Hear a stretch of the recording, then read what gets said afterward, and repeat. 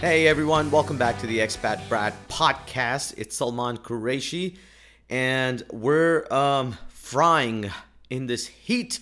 Well, not me so much. I live in the Middle East where every house is essentially air conditioned, right? Like you've got AC built in. It's part of our culture. Like I don't go to sleep. People don't go to sleep here without having their AC on, even when the weather outside is nice, because we're so used to freezing ourselves up and having a blanket on top to make ourselves comfortable.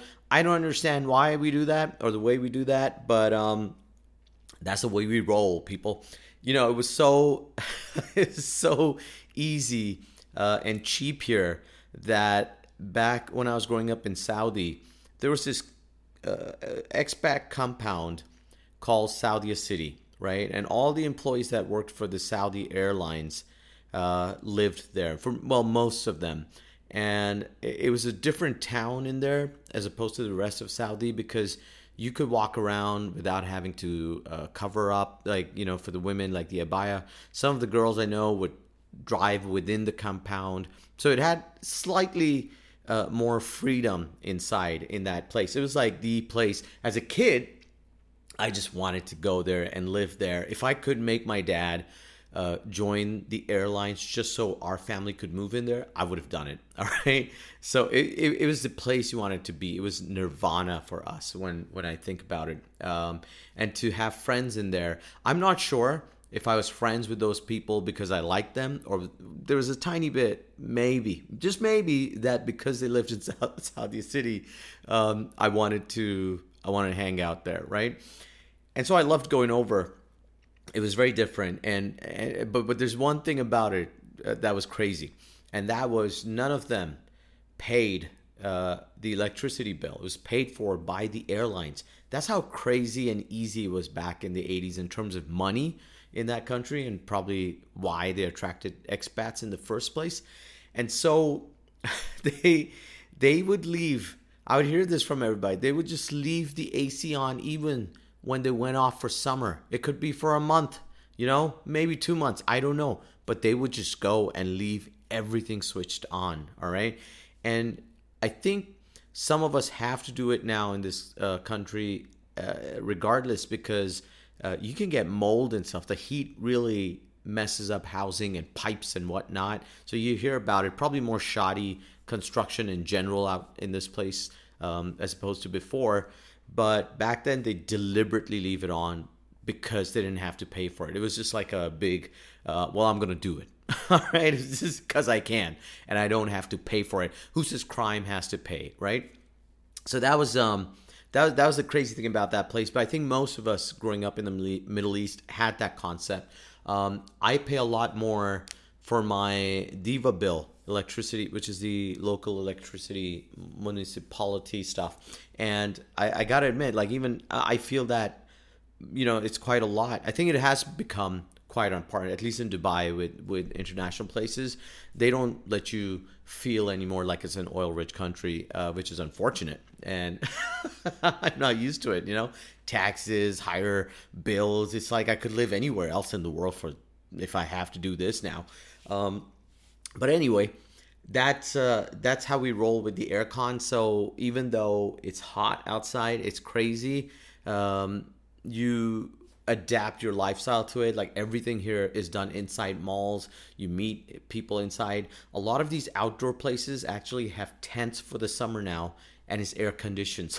So, which I'm not sure why. I guess it's because they have more area to cover, allow more customers in. So they do that. A lot of these shisha places in Dubai, you know, that pipe smoke and stuff we do out here, they'll have these kind of tents that are air conditioned.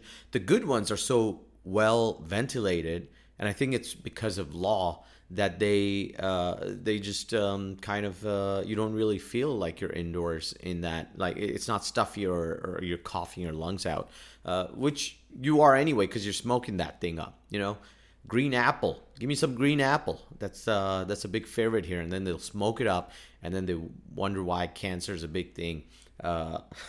It's smoking is such another big part of the Middle East. It's crazy, and I think it's because for the longest of time, cigarettes were so cheap. When I was growing up, it was $1 for a pack, the equivalent of $1 for a Marlboro. Did I say it right? I can't. I always get that name. It's hard for me to pronounce. Marlboro. If you say it fast, it sounds quite easier, right? Marlboro Reds. They cost 4 reals, 4 dirhams, which is about a little, slightly more than $1, right? And so why not? Everybody could afford it. You just did it. No one cared about people telling you it was bad for you. You'd hear about it, but yeah, it was a cool thing to do back then as well, right? So everybody smoked, and then it becomes a lifelong habit. And so cigarettes are just a huge part of this place. My first job, not my first job actually, sorry.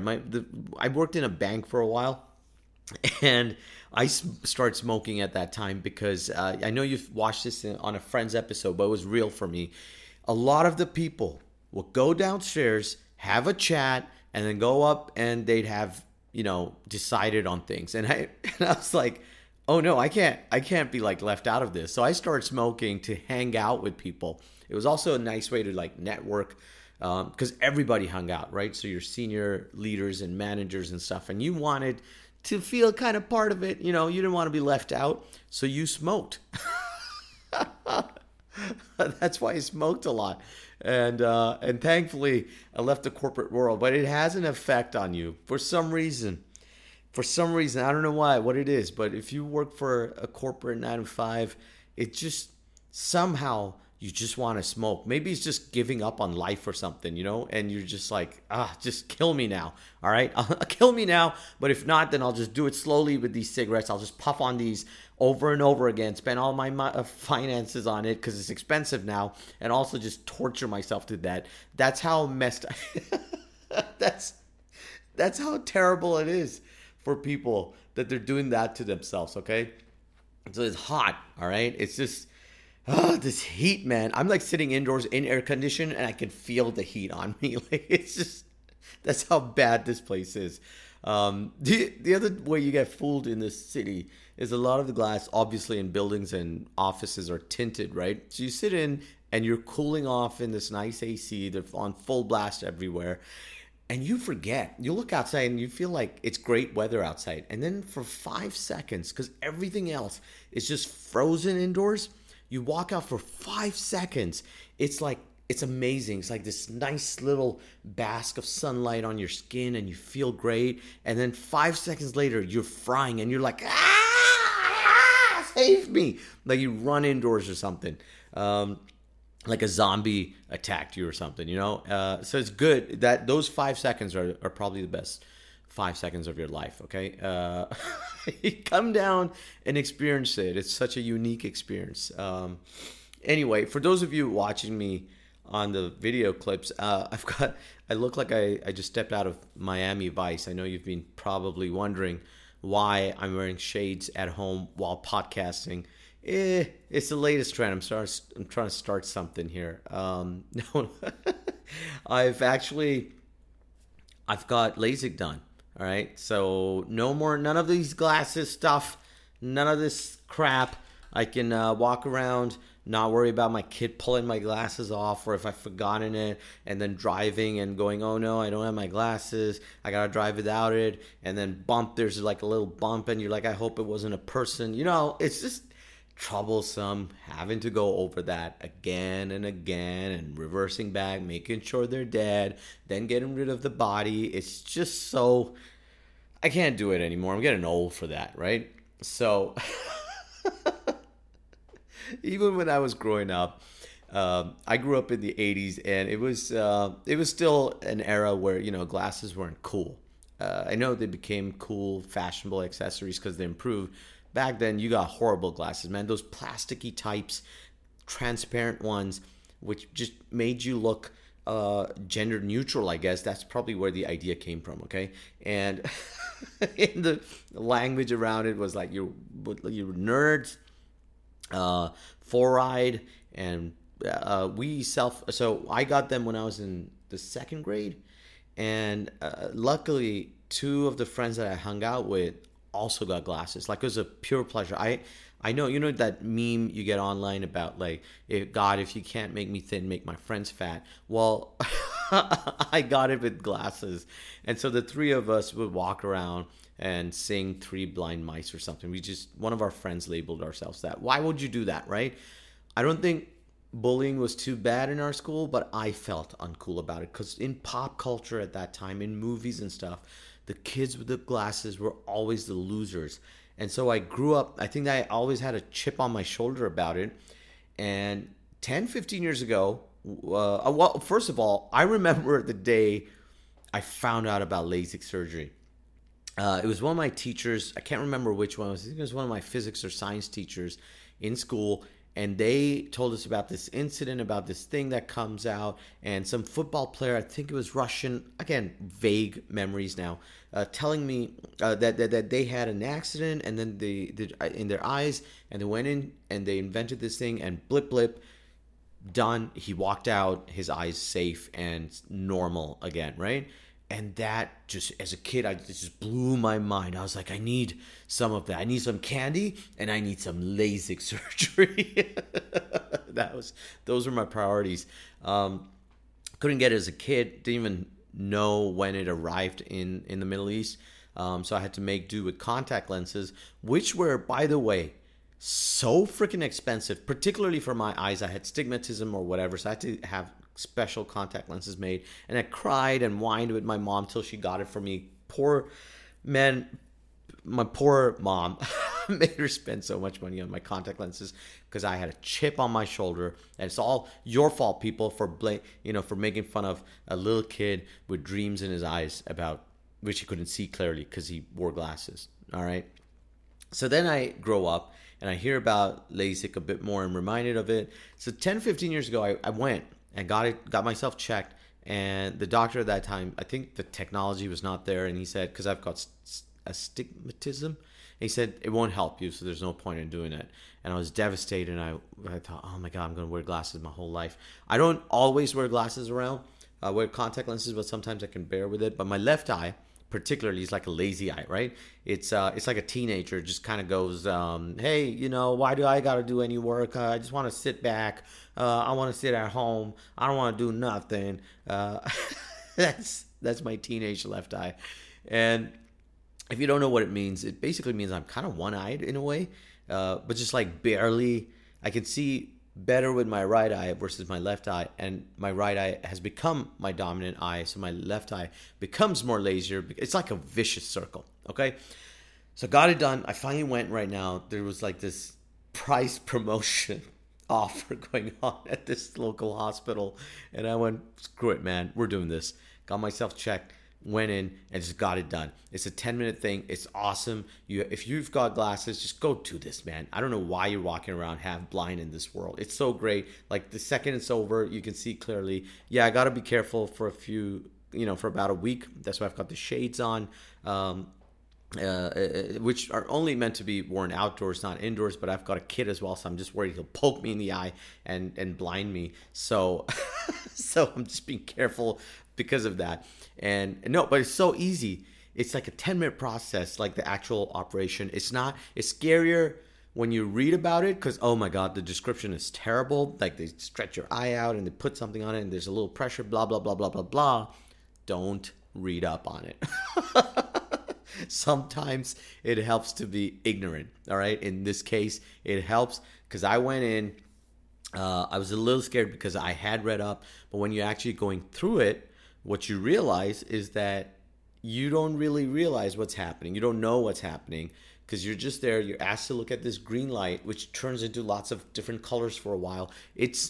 I haven't done it, but if there was like an acid, if I knew this is how you are on acid, that's how I'd imagine it to be. And so it's just like a trippy little experience you have. And then you get up and the doctor, she was like, well, can you see? And I'm like, yeah, I can. That's it. That's it. Like, it's not like other surgeries. Like I had a knee surgery, like I've said before, and you take time to recover. You got to go into physio and you can't just walk once you've done your surgery. In this case, you pretty much can't. You can see immediately. and that's awesome. So I've become like a real what do you call it, like proponent of LASIK surgery. Go do it. If you're wearing glasses, just go do it. It's safe, it's easy, it's cheap now. Why put yourself through this whole weird stuff of needing something like glasses and stuff? Anyway, so there I am. I'm recovering now. Maybe in a week. Maybe in a week I'll be like, don't do LASIK, okay? It's mucked up my eyes. I gotta, like, I'm like, don't go anywhere near that hospital. Don't do LASIK. It's terrible for you. Who knows? So maybe you might want to wait till my follow-up episode to see, if I'm still okay. Because I don't know. What if I'm like, yeah, just don't do it. So yeah, wait it out a few days. I'll let you know if anything terrible has happened to me, and we'll see. Haha, pun intended. We'll see. We will see. All right, cool. What else is going on in my life right now? If this isn't enough, right? What do I got to do to entertain you people? I've had multiple surgeries done on myself. I have just, admitted to wasting electricity and adding to the global climate change problem around the world. What else do you want me to do? How honest do you want me to be about stuff? All right. What I'm struggling with is social media as a performer. This is a tough one. If you're young, you could kind of do the young people stuff, but I'm older, and so I'm doing some stuff on TikTok. You got to go check it out, right? And every time I do it, I'm like, I don't know. Am I like one of those old people that young people are just looking at going, oh man, stop trying so hard. But I'm trying to do stuff that I enjoy and just have a little bit of fun online. That's basically the advice I get from my wife all the time about it. And I don't want to regret life, so I'm doing it. But at this particular age, you kind of struggle with what kind of content you want to create. Obviously, as a comedian, actor career, you kind of trying to make stuff that's there. I don't want to do like educational stuff on there, but you just like, what do you put up? So if you've got fun ideas or topics that you think this is the area you should be working on, I'd love to hear from you, because I don't know, why not, right? Like, let's outsource my thinking to my fans out there. Like, you guys do some stuff, man. Put in some effort, people. Put in some effort. I'm putting in my 2 bits. You guys got to do your bit, yeah. Yeah, I think that's about fair. I as it is, I grew up lazy because I've always had like people looking out for me at home.